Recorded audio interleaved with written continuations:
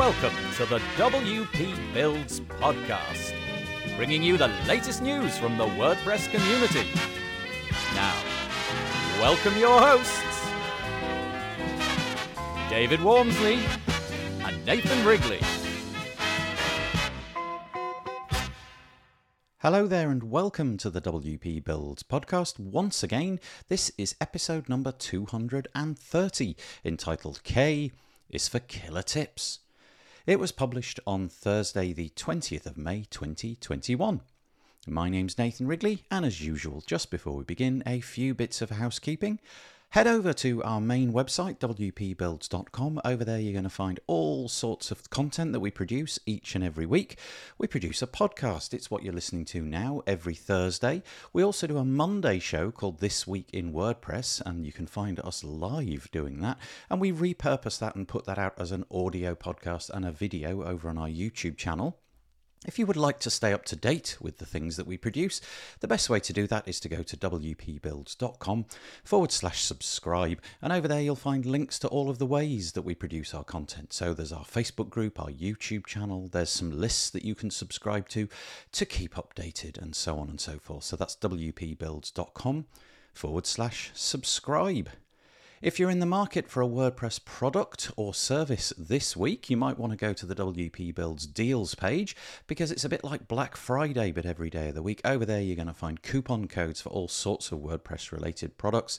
And you never know, you might be able to find something exactly to your liking. wpbuilds.com/deals.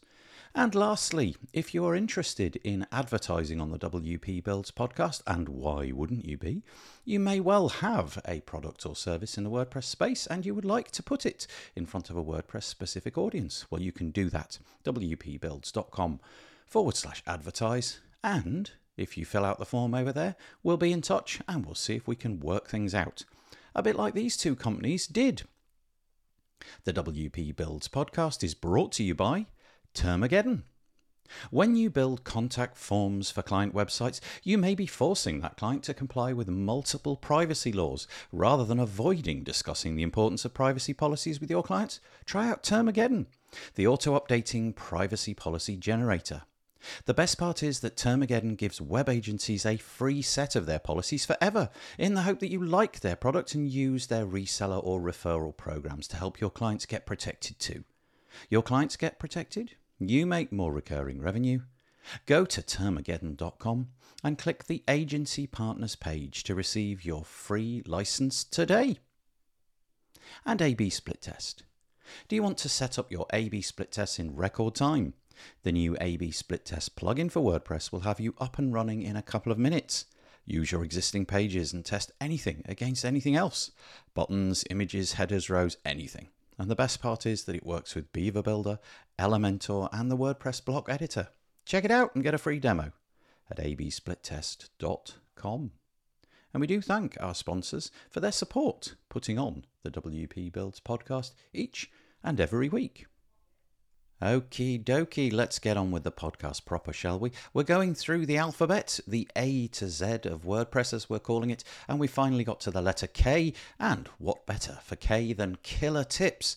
What we did is David reached out to our Facebook group. You can find that, by the way, at wpbuilds.com/Facebook, and over there he asked the question, have you got any fabulous killer tips that you deploy and use when you're building WordPress websites? And many people reached out. So that's what this episode is about. User-generated content, some fabulous ideas, and we throw in a few ideas of our own. Many of these I really had never thought of, and so it's a really actually useful episode for once. K is for Killer Tips, episode number 130.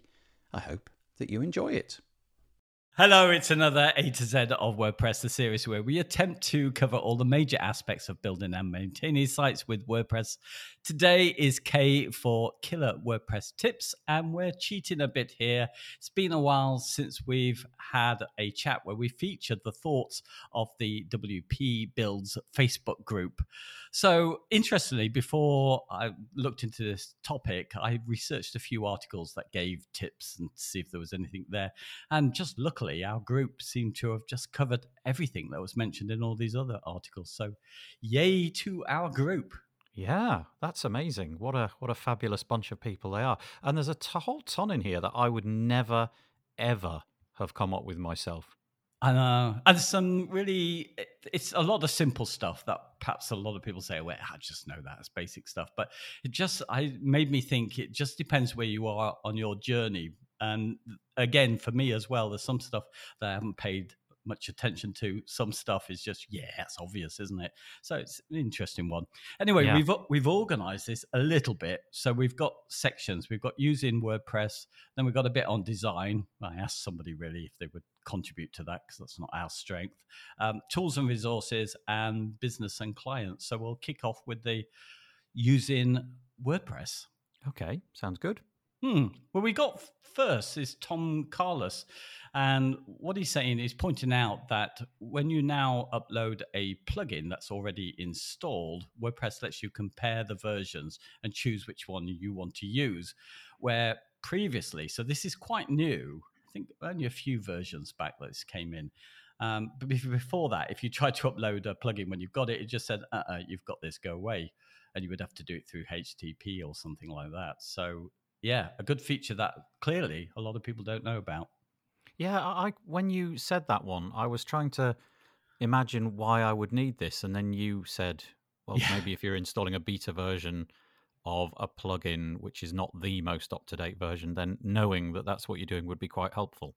Yeah, or you got your plugins from a dodgy source. Oh, don't. No, but I used to use a plugin that was great for this. I think it was called something like Easy Theme and Plugin Upgrades, and it used to allow you to bypass what was in WordPress. But now I can get rid of it; just does it. So I think that's a good one because a lot of people would have missed that, I'm sure. Yep. And is that just a simple text printout saying you've got this in this version with the number, and then this is the version you're trying to install? Here's the number. Yeah, basically, yeah. It's just a little box comes up in your dialogue just to say this is what you have, and so you can see which one you installed. It doesn't give you. Right. I don't think it gives you any more information on that. Maybe it gives you a link. Yeah, I guess you wouldn't really need a lot more than that, but good to know. Nice little feature built in. Yeah, been a big time saver for me. Good. Yeah, Camo Jones with one which we've talked about, we've confessed to, which is uncheck the discourage search engine settings when going live, of course. Yes. I don't know if this is my SEO plugin or not, but these days, whenever I have that enabled on a website, that is to say, discourage search engines is enabled, I have a red warning box in the admin bar that's, I can't remember what it says, but it alerts me in no uncertain terms that is disabled. And I'm thinking that's an SEO plugin doing that helpfully. I don't think that's standard WordPress behavior. Yeah, you're right. I think it's in Yoast. It's definitely in SEO Press as well. So it saves you from forgetting that. It's an odd one as well. If you have a coming soon plugin, you can often leave that as it is. You don't have to discourage. So that's why I've got confused before, because it's been a routine to turn that off, and then I've got into using a coming soon plugin where it's not going to pick up on it anyway. It's only going to pick up on the coming soon page, which sometimes I want that to happen, So it's just one you have to check, I think, every time you go live. It needs to be on the SOP, doesn't it? Right at the end, more or less the last thing you do. But you're absolutely right. I have done this multiple times, and the reason I think is it's just because it's such a benign little checkbox buried inconsequentially in a settings menu. It sort of fades into insignificance, and unless you force yourself to go and check it, it just doesn't get unchecked, and so there it is. Yeah. Now I'm going to let you say the next one because I always say the name incorrectly. Well, I'm going to say the name and then I'm going to leave you to express what it's about. I'm going to try this. I apologize if I butcher your name, but I'm going to say Didu Scholl. I'm sure you've Let's got that hope right. That's his name. Oh dear. Yeah. Oh, I really like him. He does some great work. He's a developer. So his tip really is aimed at developers. He says since WordPress version 5.2, you can't see the errors when you're developing. So then you would need to turn on WP debug, something that he does all the time as he's a developer. But funny enough, he's really made a tip for me because I'm the sort of person who needs to be protected from making my own errors. And it actually is the same it's version 2.5 when they introduced the PHP error protection, so you couldn't get the white screen of death if you're in your functions PHP doing what I do, copying and pasting somebody else's code into there. So yeah, so if you're a developer, then you probably want to turn off the feature. If you're someone like me, then now you can kind of go in and you can't make a mistake in your functions PHP. If you do, generally it protects you if it's bad code. If you put something that doesn't get escaped or something like that, it works it out and doesn't allow you to save it. It's nice. It's still a relatively, I think probably in the last year, is it, that update? I have a memory of it being maybe. Was it with the site health check it came? Was it at the same time as that? Possibly. Anyway, recently, you're certainly right. It wasn't a long time ago. It was fairly recently, Okay, so we got a bit of a list now because I didn't really specify in the group what you needed to add. So Colin Needham's gone through a whole bunch of points that he thinks are important. So first one is, and I had to research this a bit, set the time zone to country of origin. And also Louise Findlay also came in and said that setting the country is better than choosing UTC on some plugins. So I didn't actually know what that meant. You came up with the answer, I think, which was daylight saving. So I'm guessing that if you just set UTC or a time zone as opposed to a country, then it can't know if your country moves forwards or backwards an hour. I'm not entirely sure which countries on the planet use daylight saving, but certainly the UK does. And twice a year, the clock goes forwards an hour one time and goes backwards an hour another time. And if it's crucial that you're scheduling posts at a particular time, then this is important. You need it to go out at midday and not 1 o'clock or 11 a.m. And so you've got to set this up right. There's an interesting sort of peculiar thing about WordPress as well. As far as I'm aware, there may be plugins to fix this, but as far as I'm aware, the WordPress install can only have one time zone. So if I was, for example, to set up a WordPress website and it was based in London, the UK time zone, and I had people in Australia posting and they wanted to schedule things to be coming out at a suitable time in the UK, they would have to go to the trouble of figuring out what time that was. Because as far as I'm aware, there's no way of doing it. I did notice next to where you schedule a post, in other words, the time that you're scheduling it, there is a tiny, tiny bit of grayed text which tells you what time zone the site is in. But it's almost easy, so easy to miss. But maybe there's a way of actually setting that on a per user basis. I don't know. I've never really looked into that. No, I've not looked into it. And I was trying to find out which one you should choose, whether this is correct that you should pick the country rather than the UTC. And there was a bit of a story that I picked up on, not that I fully understood it, but basically they didn't have proper support for this in the early days because WordPress was built on PHP 4, so it had kind of restrictions there. So I think the upshot is they are right that we should be picking on the country of origin and using the UTC if there isn't that option available to us. Yeah. Okay. I mean, you're only going to go an hour astray, I would have imagined, so it's probably not the end of the world. I'm just trying to think of situations where the time might be really crucial. And I guess things like busy WooCommerce stores having the time exactly right would be pretty important for tracking down things like, I don't know, invoices and receipts and things like that. So maybe worth looking at. Yeah. Oh, we'll carry on with Colin's list here. We've got create a backup, of course. He suggests Updraft for that, another free plugin. Have a plugin to monitor security. WordFence is his recommended one. One here that I like, and I just haven't been consistent with this. Connect the site to Google Search Console and upload a sitemap. And we talked a bit about this. I've now started to make that a thing that I always do with the clients. I make sure, obviously, they've got an account access to it. But I think now with Core Web Vitals coming in, and we're getting a lot more interesting information about accessibility coming from Google, I think it's become a real essential thing to do. Yeah, I'm with you. But just exactly as you described in the past, I've been a bit lazy. Yeah. It's really amazing how crucial our sites are now connected to Google. I was talking to you about this before we hit record.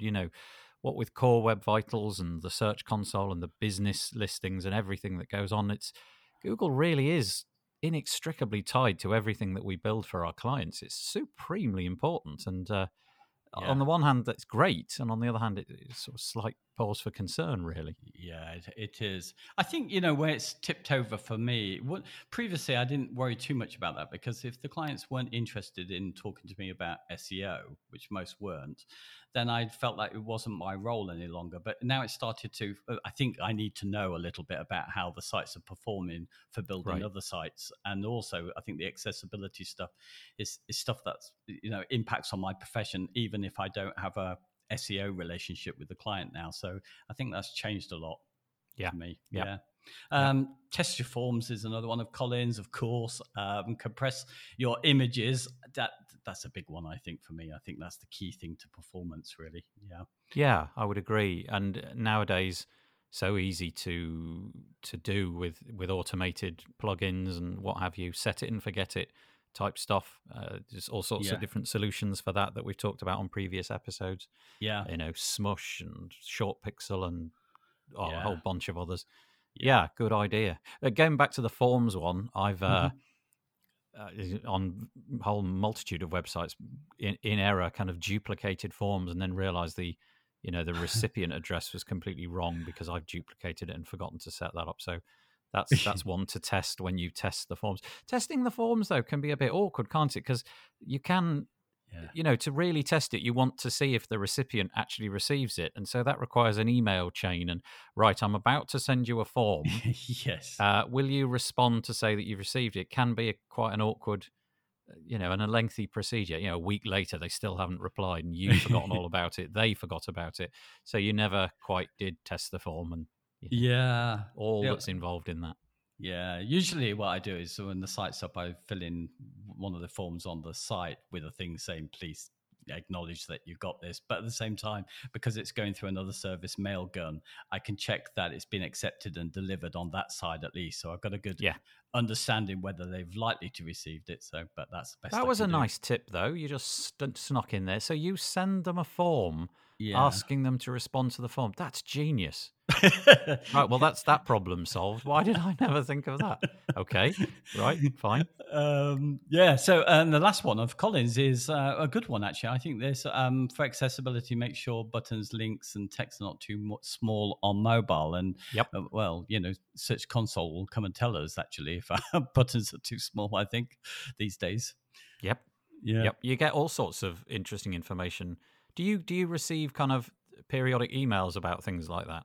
Yeah, I've had the odd one. I think we mentioned this before. You had it as well, and when I've ignored it. Something about text being too small. Yeah, it was definitely small text on mobile, and I'm not entirely sure what it was that they were talking about, because I went to the page on a mobile device, and you really would to have been hard of sight.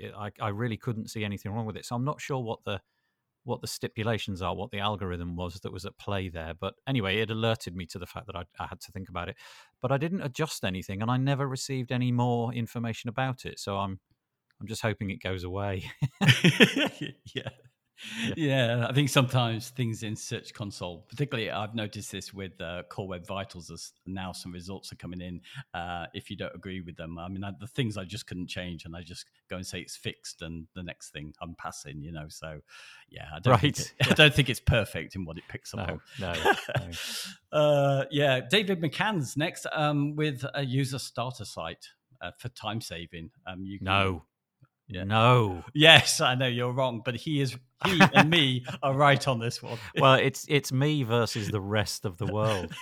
We've been through this before, haven't we? My simple desire to set up a WordPress website involving absolutely every step. I have no idea why I enjoy doing that. I find it quite cathartic. It's one of the most brainless activities that I can do in my week, but I quite like doing it and pasting in the license keys and all of that. I know, very sad. So David is right. You are right. I am wrong, but I'm not going to change it. But you know what? Actually, interestingly enough, there is a danger when you have it all set up and you repeat it. So you don't get into these conversations about whether things have changed when it comes to things like time zones, etc., because you just don't start fresh again any longer. So, well, that's a really good point, and not one that I would love to say that that's the reason I did it, so that I could be absolutely certain I'd got everything right. It isn't that. It is simply that I kind of just enjoy doing it. But you do notice the tiny minor UI changes, and when things in core do move around a little bit, you do spot them. Yeah. But in all honesty, it's so rare, it's not worth doing. But anyway, you're right. David's right. I back down, but I'm not going to change. I'm an old curmudgeon. And the last one under this section is Jay Ovins Hennig, who's doing a bit of a self-plug, actually. He offers some stuff later as well. But he has a plugin called Admin's Page Spider, which allows you to navigate around your WordPress quickly by lots of kind of drop-down menus. So, but I think basically what you're saying is worth looking around at some of the options that there are out there, to kind of speed up your workflow. I've got into using Assistant by the Beaver Builder team as doing a similar job, just to get round. Yeah, especially if you're new to WordPress, you probably have the impression that the WordPress UI is the only way it can be. And of course, there's a whole range of plugins. You just mentioned Beaver Builder's Assistant, and Jay mentioned his own Admin Page Spider. There are labor-saving ways of having extra things in your admin area so that you can get to certain things that you want. As an example, his plugin offers a great big long list of all the pages so that you don't have to go back to the dashboard, click pages, and then locate the right one. You can see them all in a drop down from the admin bar, and it's very helpful. Yeah, absolutely. Particularly as page builders go, we spend more time in WordPress in the front end, going from front to back and stuff like that. So it is worth sometimes seeing what's going to fit with you, I think, for those kind of tools. There's been a lot of things, hasn't there? David Von Gries had his plugin to do this, and you've got things from Arindo Duque from WP Ultimo, ways of modifying the dashboard and what have you. And I guess if this is a top tip for somebody, customize the dashboard for your clients might be a really nice tip, just so that you save yourself problems in the future of them not being able to navigate their way around things. Yeah, absolutely. Should we move on to the design section? So I kind of really asked for some basic tips here, and really Chantel Edward Betsy was the person who picked up on this, because I know it's her kind of area. She makes very pretty sites. So thank you, Chantal. Yeah, so really, I think she gave kind of 3 points, but I think basically she's saying get a system. So first she was saying about typographic scaling that she's using, being able to choose kind of these base font size and being able to scale these up and down. And I guess she's also talking about line heights and just having a system to do that. It's definitely, honestly, it's only like 4 months ago. I mean, how many years have I been kind of building websites that I started to seriously look into a system, REM-based in my case, to try and organize this. So when I move from styling either from mobile to the desktops, that I have some kind of system so it all, fits together and doesn't go wonky. Yeah, it's interesting because you're 4 months ahead of me, because I still haven't got a system like that. I kind of feel that in the days when things were done in the customizer and you just had your theme and you set everything up in the customizer, you were kind of less likely to go wrong. You would get things, whether or not it was as Core Web Vitals would have it. It was something that you were happy with. You set it up over there, and then you just used the classic editor, wrote your content, and it came out looking how it should look. All the H1s were that size, and all the H2s and the paragraphs were that size. Mm-hmm. But with the advent of page builders, so easy to have pages where everything looks completely different because you've simply forgotten what it was that you set up on each individual page.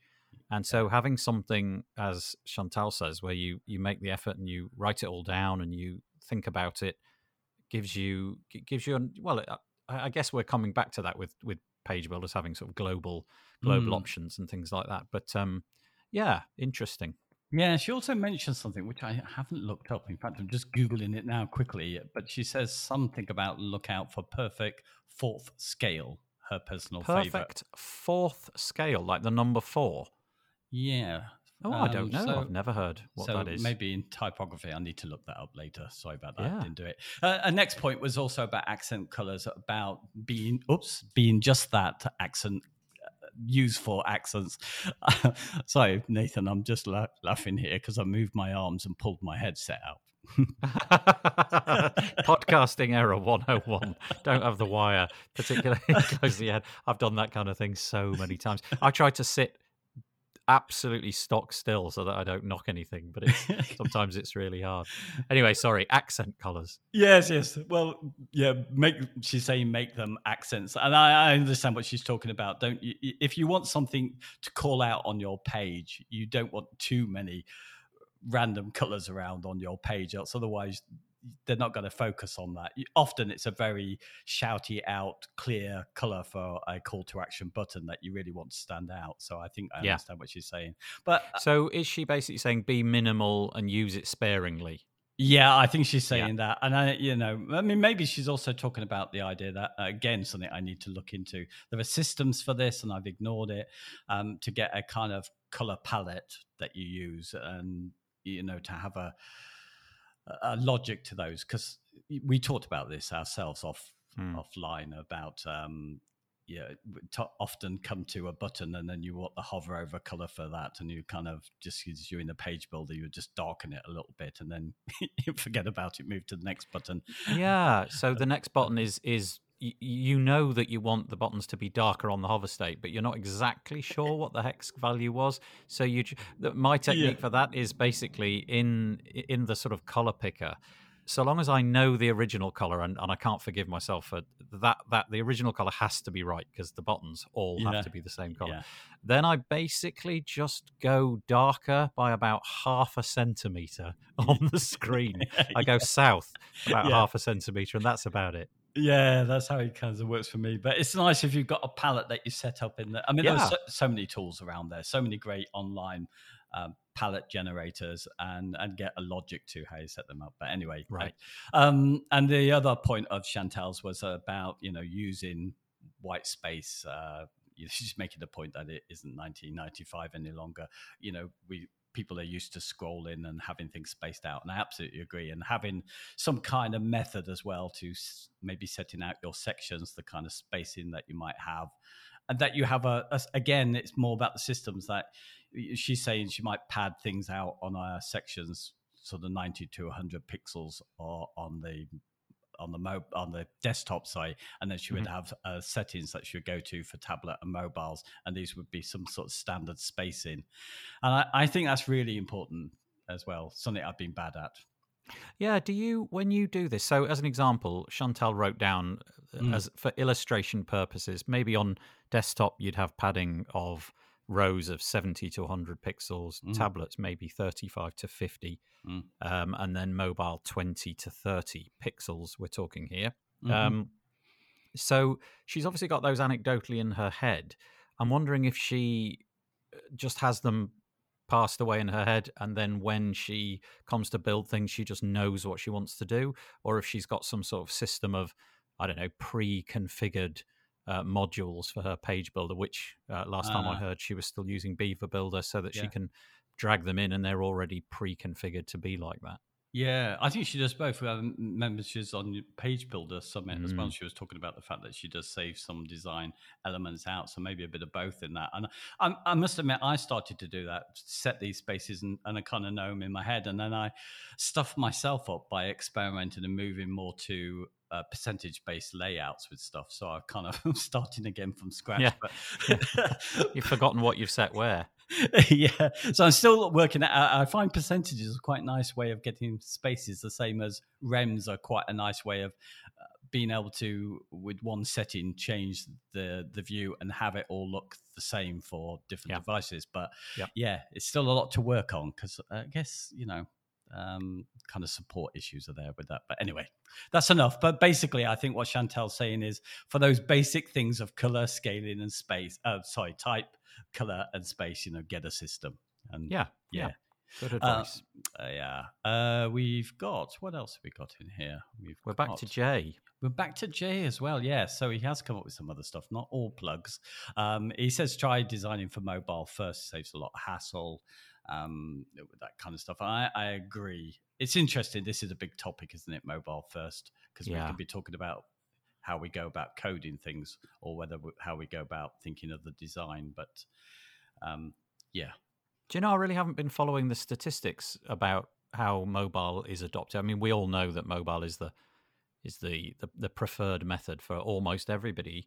But Yeah. I don't know if that curve is still going up or if it's kind of settled a bit. Whether or not mobile is absolutely guaranteed to be the way that people are consuming your website first. I can only imagine that trend's going to get bigger and bigger.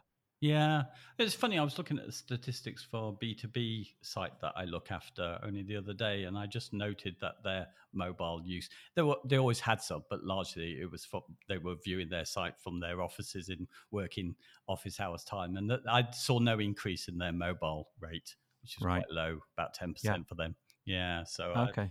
I don't know about it's bound to be. I mean, I'm in India, and you see the growth. More and more people, whoever you are in India, can now get a mobile phone and get connected to the internet. So I think it's grow. Interesting. I have a relationship with my phone where just because it's in my pocket, I end up kind of browsing on the internet.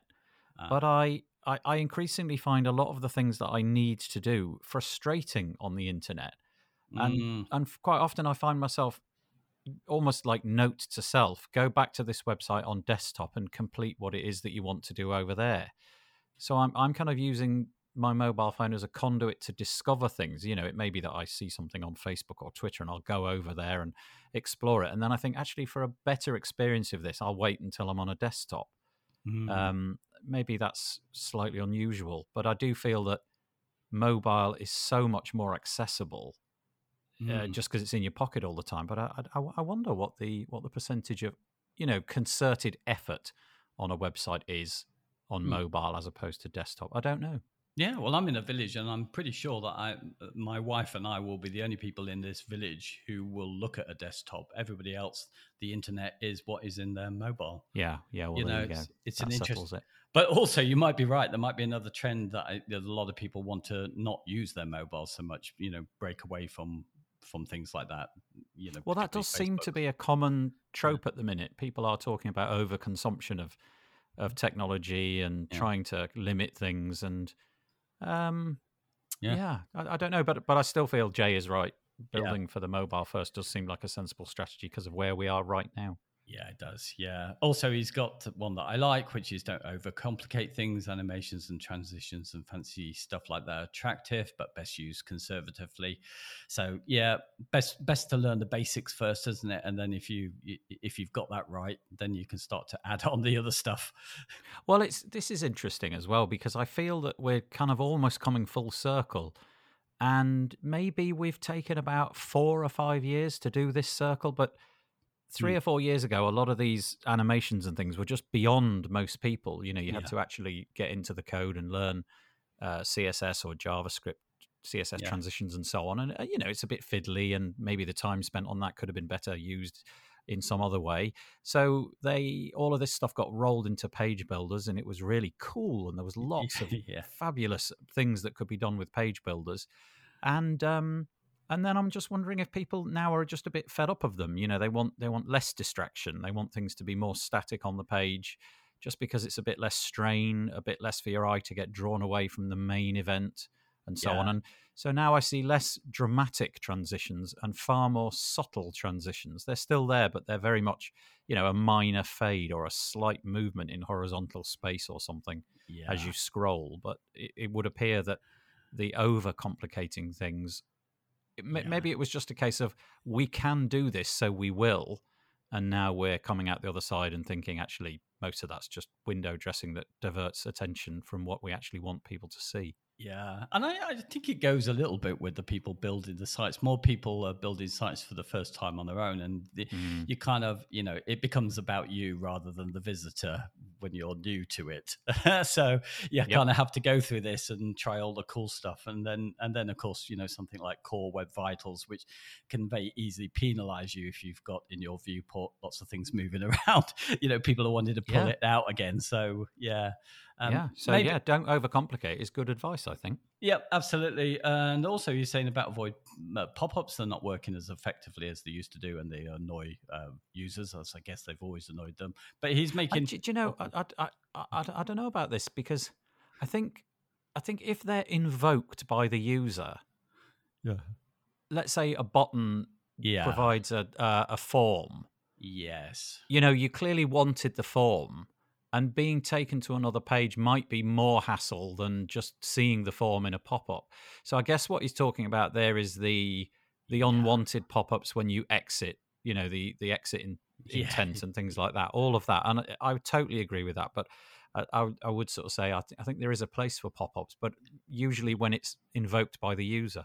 Yeah, absolutely. Yeah, there's a massive difference. Yeah, good point. The other one was, he's working in marketing a bit these days, and he's saying, one of the crucial things is just to bear in mind that above the fold real estate, there's a lot of talk about this. People will scroll more these days, true, but it's really about what is in the top is going to be important to catch people's attention. And I'm completely with this.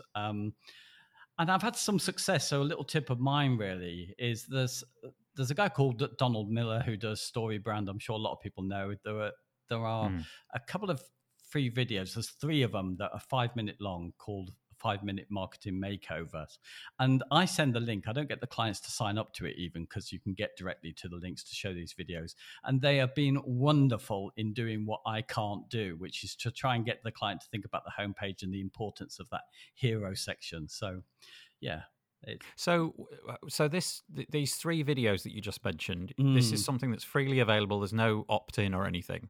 Mm-hmm. You can just go, you could send your clients to this website, and what you're saying is that he does a great job of explaining the importance of this part of the homepage and that part, and he's just distilled it in a really consumable form, whereas you struggle to describe why this is important and why that's not important and so on. Yeah, he has tons more credibility than me, and it's obviously a professional video, but he just says, this is where websites go wrong. He's marketing. It's got to pass the grunt test, as he called it. People have got to understand what's there and the reason to carry on with it. And I think, to try and get to try and get clients to think about their visitors, it's always been quite tricky, because they maybe come with the idea, I want a big slider on there just showing photos, and I'll put the text below it. If they show them something like this video, they go, it's really useful.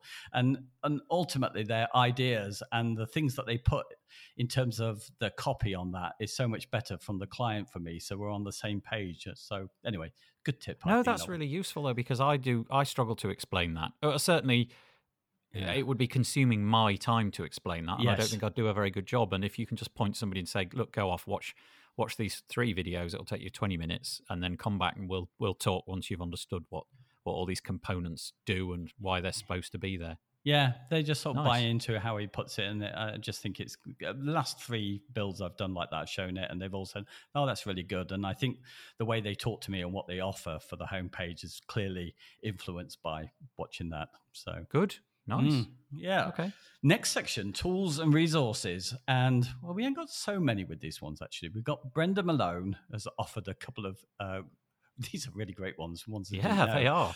The first one is formstyler.com, which is a site which basically allows you to you can style things within its interface for different types of forms and grab the CSS and add them to your site. Yeah, where has this been all my life? So I know. It's so good. I mean, I genuinely had never heard of it before, but if you go there, just like David said, it looks like the options currently are Ninja Forms, Fluent Forms, Gravity Forms, PeerNet Forms, and Contact Form 7. And you just muck about with the styling. So you want to change the field background colors or the border width or whatever, the normal stuff that you would do to style a form, and then it just spits out the CSS. It's so good.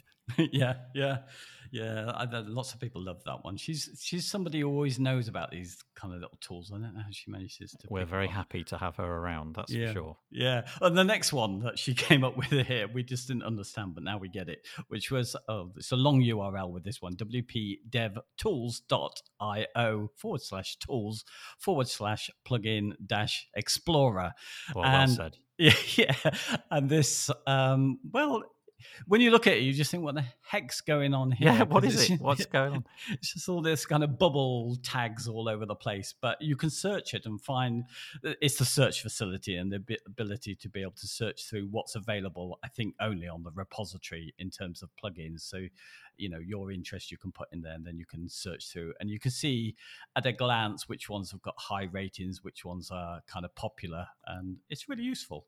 It really is. It's genius. But the thing is, you've got to know to search. Yeah. So it's like an old-fashioned Flash tag cloud. Yeah. Where the bigger the plugin, the bigger the bubble that the plugin is in, the more favorable it is. I think it's based upon the number of installs. You can change that. So you can change the bubbles based upon the install base, the user rating, or you can just make everything equal sizes. And so I, for example, I just typed in the word speed, thinking, it would then spit out things like caching plugins and SEO and that kind of stuff. It does. It's brilliant. And then it just presumably goes and searches the repository for any plugin which has got the word speed attached to it in some way, shape, or form.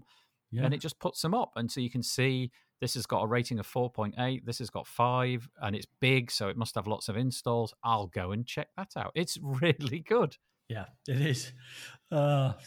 Right, well, we'll move on to the next one, which is Peter Ingersoll. We've got a few bits and pieces in different sections, I think, from him. So his first one is his top WP resource is the Kinsta blog, and I completely agree with. Do you know, all the searches I've been doing recently where it's been kind of more complex stuff, I've ended up landing on their pages, and their blog posts are really good. So yeah.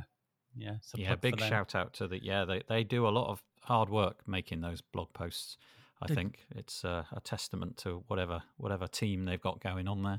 Yeah, and they've got some videos as well, really well made. Oh, yeah, and also he's got another plugin as well, which is I don't know if I'll use this one so much, but it's a plugin called Find My Blocks to find plugins. Yes, yeah. We are going to get sort of into some sort of recursive loop, aren't we? Where got plugins to find plugins and blocks to find blocks. But it says Find My Blocks is a WordPress plugin built to help find where you have used specific Gutenberg blocks on your WordPress website. So we're going to get to the point where if you can so simply install blocks inside the Gutenberg interface, the block editor, I can well imagine there'll come a time when you've maybe, a client has got trigger happy and I don't know, maybe they want the dreaded slider. So they type in slider and install a plugin and then on the next page, they want something else. And so there's a plugin for that, or rather there's a block for that. And 67 blocks later, you've no idea what you've used where. Yeah. So the idea of this is, we've had this with page builders and stuff, haven't we? Which pages are using the page builder module. And so on. So it's a nice idea. It's one for the future. Maybe not. Maybe its time is yet to come. Yeah, I've just snuck another one in by this guy called David Wamsley.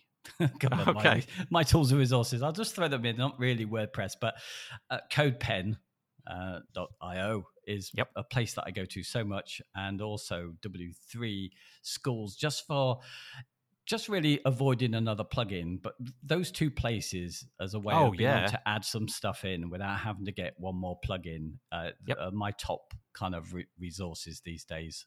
And W3 Schools seems to be the one where if I want to know anything about CSS, it and CSS tricks always seem to be at the top. If I've forgotten how to do something, it always gives me them as the as the resource to use, and then you go and onto the page and check it out and try something and see if it works or not. They're great. Yeah, and it's like CodePen a lot these days because there's some great working examples. So if you wanted an accordion that you just want to do with HTML or a CSS slider because you don't want a heavy slider plugin, then you can often just go and copy and paste their code. It's working. So so I think they're a great resource. Just if you just want to keep down your plugins, which is usually one of the big problems, isn't it? Yeah. So, okay, next section then is... Can I throw one tool in quickly? Oh, yes, sure. The one that I seem to be using more than I probably should, it's a site called Coolors. So it's COOLORS.co. and it's just a palette of 5. You can just click a button and it'll generate a random color palette, and it's total voodoo. Every time I click the button, I think, oh, I could use that. And then I click the button and think, oh, I could use that. Oh, it's brilliant. I don't know what the algorithm is, but they're just very tastefully done. And then you can actually go in and modify. So you could lock a particular one of the 5 and then change the other ones. And you can change all sorts of attributes of the colors on the adjacent ones. It's just very nice. If you've not come across it and you want a super simple way to generate a color palette, which is quite tasteful, then this is worth it. And it's the way it works as well. If you grab the URL with your colors in it, you've got that for all time. So I use that as my little color palette. Yeah, it's brilliant. I love it. I've actually, there's another little thing. I paste that in to my styles.css file. I paste the URL in. Yes, me too. Oh, you do the same thing. So I paste it as a comment. Yeah.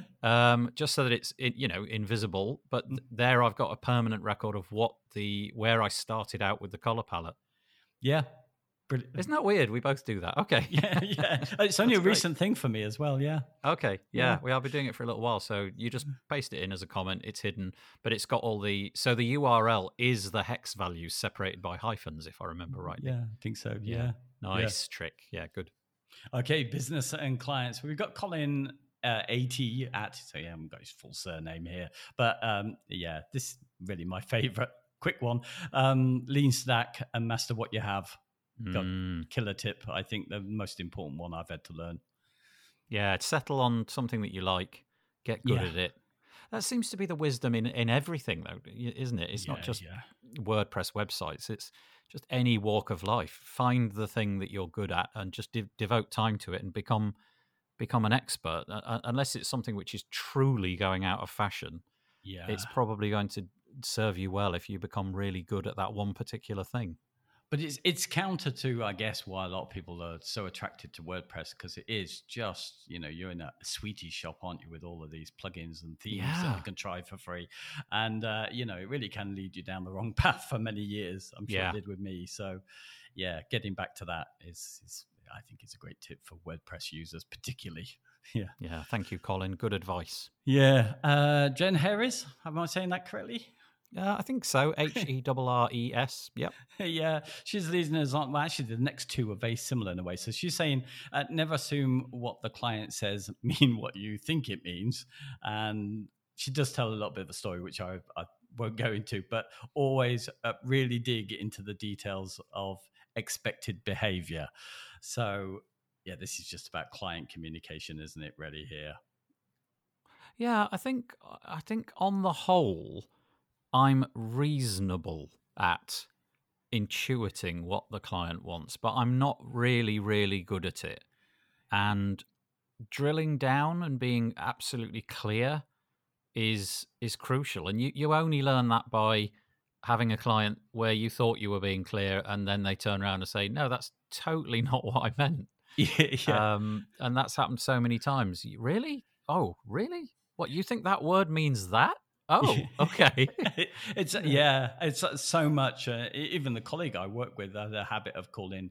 I think it's because what she worked with originally on the web. So links, she was always calling them buttons. So I was always, for a long time, misinterpreting what she said. And then there's the same with headers. So I've got this terminology. I know my header, and then I've got a hero section. But for many, that hero section is their header. Yeah, but also it's like, it's really jarring when you meet a client who uses all the right terms.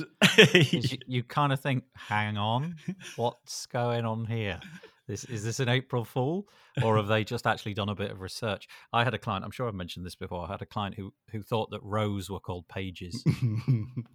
So everything that I called a page, she thought was about 7 or 8 pages because it had 7 or 8 rows. And it was really hard to get her to understand anything because she kept using the word page interchangeably with row. Oh, yeah. I tell you what, I mean, the expected behavior, I think, is a good term that she used. She put that in quotes, and I think maybe she's talking about where someone might request a certain feature that they expect, and you think, oh, that's going to work that way. But actually, now I've learned a little bit to break that down into, so, this slider, you want it to have a button. When that button's clicked on, what does it need to do? Each thing, break it down into. So when someone does this, what does it need to do?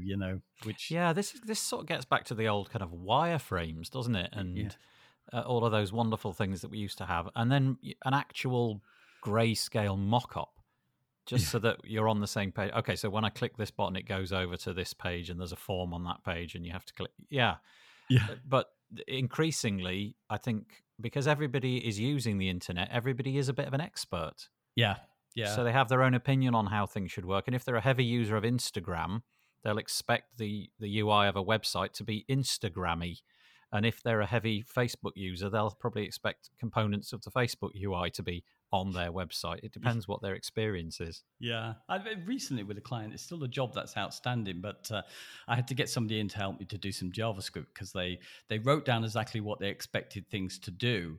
And this guy helped me to put it together. I got some way, and then I can't do clever JavaScript stuff. So their brief they gave me, it does exactly what it wants. But when they came back to it, they go, oh no, we were expecting this to shrink back when we clicked off it. Right. And right. It's going to need to be redone, the work that we did, because really just needed to nail every element and not assume, we delivered what they asked for. It's just that in their head they had different behavior. That in their head they'd asked for something completely different.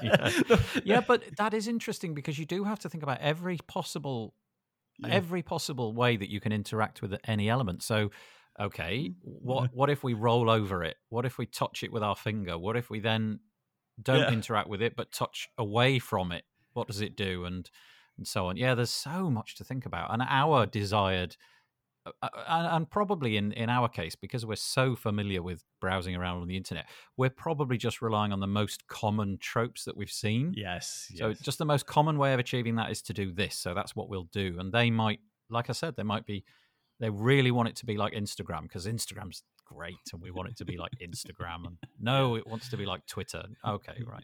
Okay. Let's figure it out. The next point, really, you touched on her point, Michelle Sullivan. So she got a list here, but basically, profile your clients, try and be a mind reader, learn to become a good design mimic is one of hers. Nice. She said that if you ever get the feeling that a client won't like something, then go with your gut with that. That's her tip. Develop client ESP. As soon as you think about a client and how you might need to contact them about XYZ, do it immediately. She says 9 times out of 10, a client will email you within hours. That's an interesting approach. So she's more of the work it through yourself. If you run up against a problem, try to go with what you think is going to be the way to do it. So she's saying go with your gut, and then get the client to be in a position to contradict you if they're wrong. And she says 9 times out of 10 they'll get back to you straight away. Interesting approach to doing it. Okay. I think she's trying. I mean, in some ways, she's just trying to say, be able to. I mean, I think the profile client, that sounds a bit ominous, but it's. I think what she's trying to say is to get kind of in their head, in their shoes, try and understand them, know where they're coming from, and then, if you feel that the client, I guess she's saying, kind of learn your clients and what they like, and try and get to understand them, get in their heads, and then avoid. Basically, if you feel that they might contact you about something, do it before they do, and go with what you think they might like. Don't go against, what you feel about that client. I understand. So and she threw in a couple of other ones, which was never cut and paste, always copy and paste. I think that's so good. Yes. How many times have you accidentally cut and paste something and then filled the clipboard up with something and realized, it's gone forever? I mean, I guess that's just in life. Don't copy and paste, cut and paste. It's just so good. It is. It's an obvious one, but but I think for years I didn't really know there was copy and paste. I'm sure I could just cut and paste everything. Right. Okay. Yeah. Lastly, I'm sure it's been said already, but have a backup. That was one of hers. Yeah. Yeah, I think everybody, including me later, is going to say, have a backup. Yeah, including an alternative career. Yeah. Almost everything there should be a backup, let's be honest.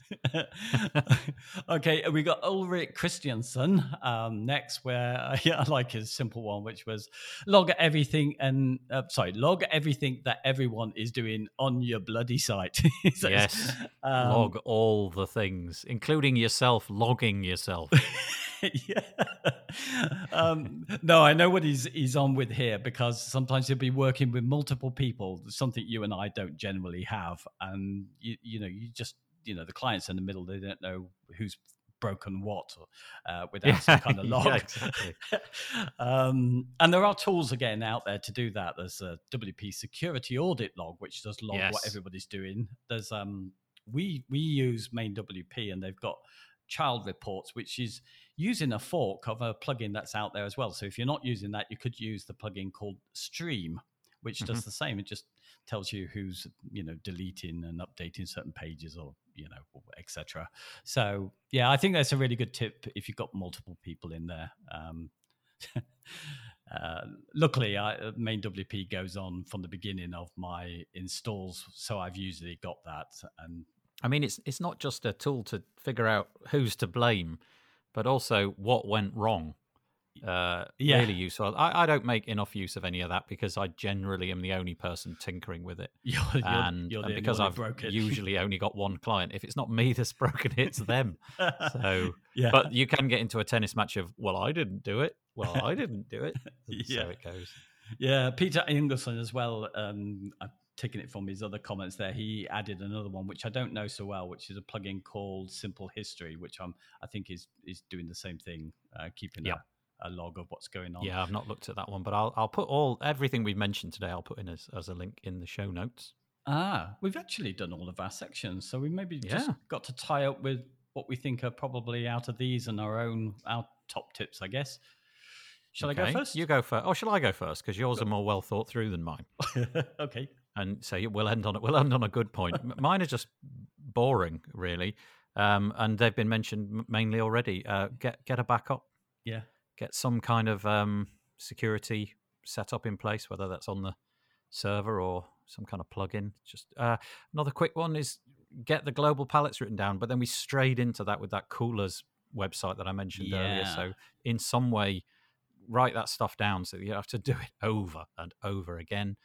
Get the SEO side of things sorted, and we talked about making sure that the search engines can crawl things, but also exclude all the things that you don't want websites to discover. So if you've got a sitemap, perhaps through an SEO plugin or something like that, I know WordPress now takes care of that for you, but make sure you've only got one sitemap and that it's not showing all the things that you really don't need it to show. Like, I don't know, you maybe don't need it to show archives of certain things if you've taken care of that in another way. And that's me. Me. I think the worst one is to leave your templates on. So if you've used a pay builder and you've got your earlier versions of your home page created and you've not turned your templates off, Google could then be showing that to people. Oh, good grief. Yeah. So, mine are pretty basic, really, reflecting most of what's been said above. So I'm really with the keep things simple. I'm all about the basic learning stuff well and trying to avoid too much the plugin FOMO, trying to learn the tools that you've got. Recently, I guess my top tip would be, because we're all performance obsessed at the moment, is to focus on the waterfall when you're doing speed tests and images. They're probably the areas that are going to help you most with that. But I think we'll be talking about this in the next chat that we're going to have. Okay.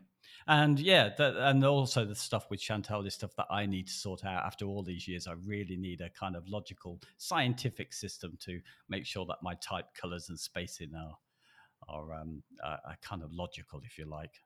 Okay, scientific system for something quite artistic. That's a nice idea.